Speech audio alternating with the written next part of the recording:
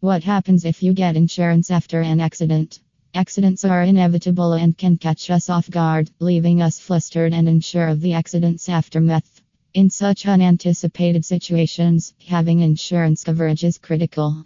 However, what if you get insurance following the accident? The question might be perplexing. Thus, we've explored the ramifications of getting insurance post-accident. Continue writing to discover more. The significance of insurance. Let's first grasp the significance of having insurance before exploring the details.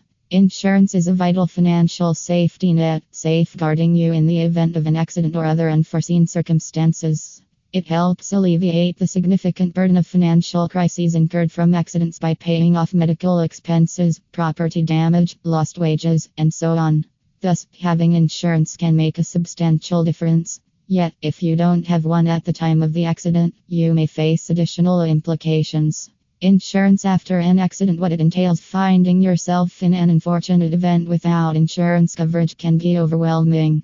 In such scenarios, most people get insurance after the accident, believing it will help recover the damages. However, you must comprehend that insurance doesn't work retrospectively, meaning any policy purchased after the incident will not cover that particular incident.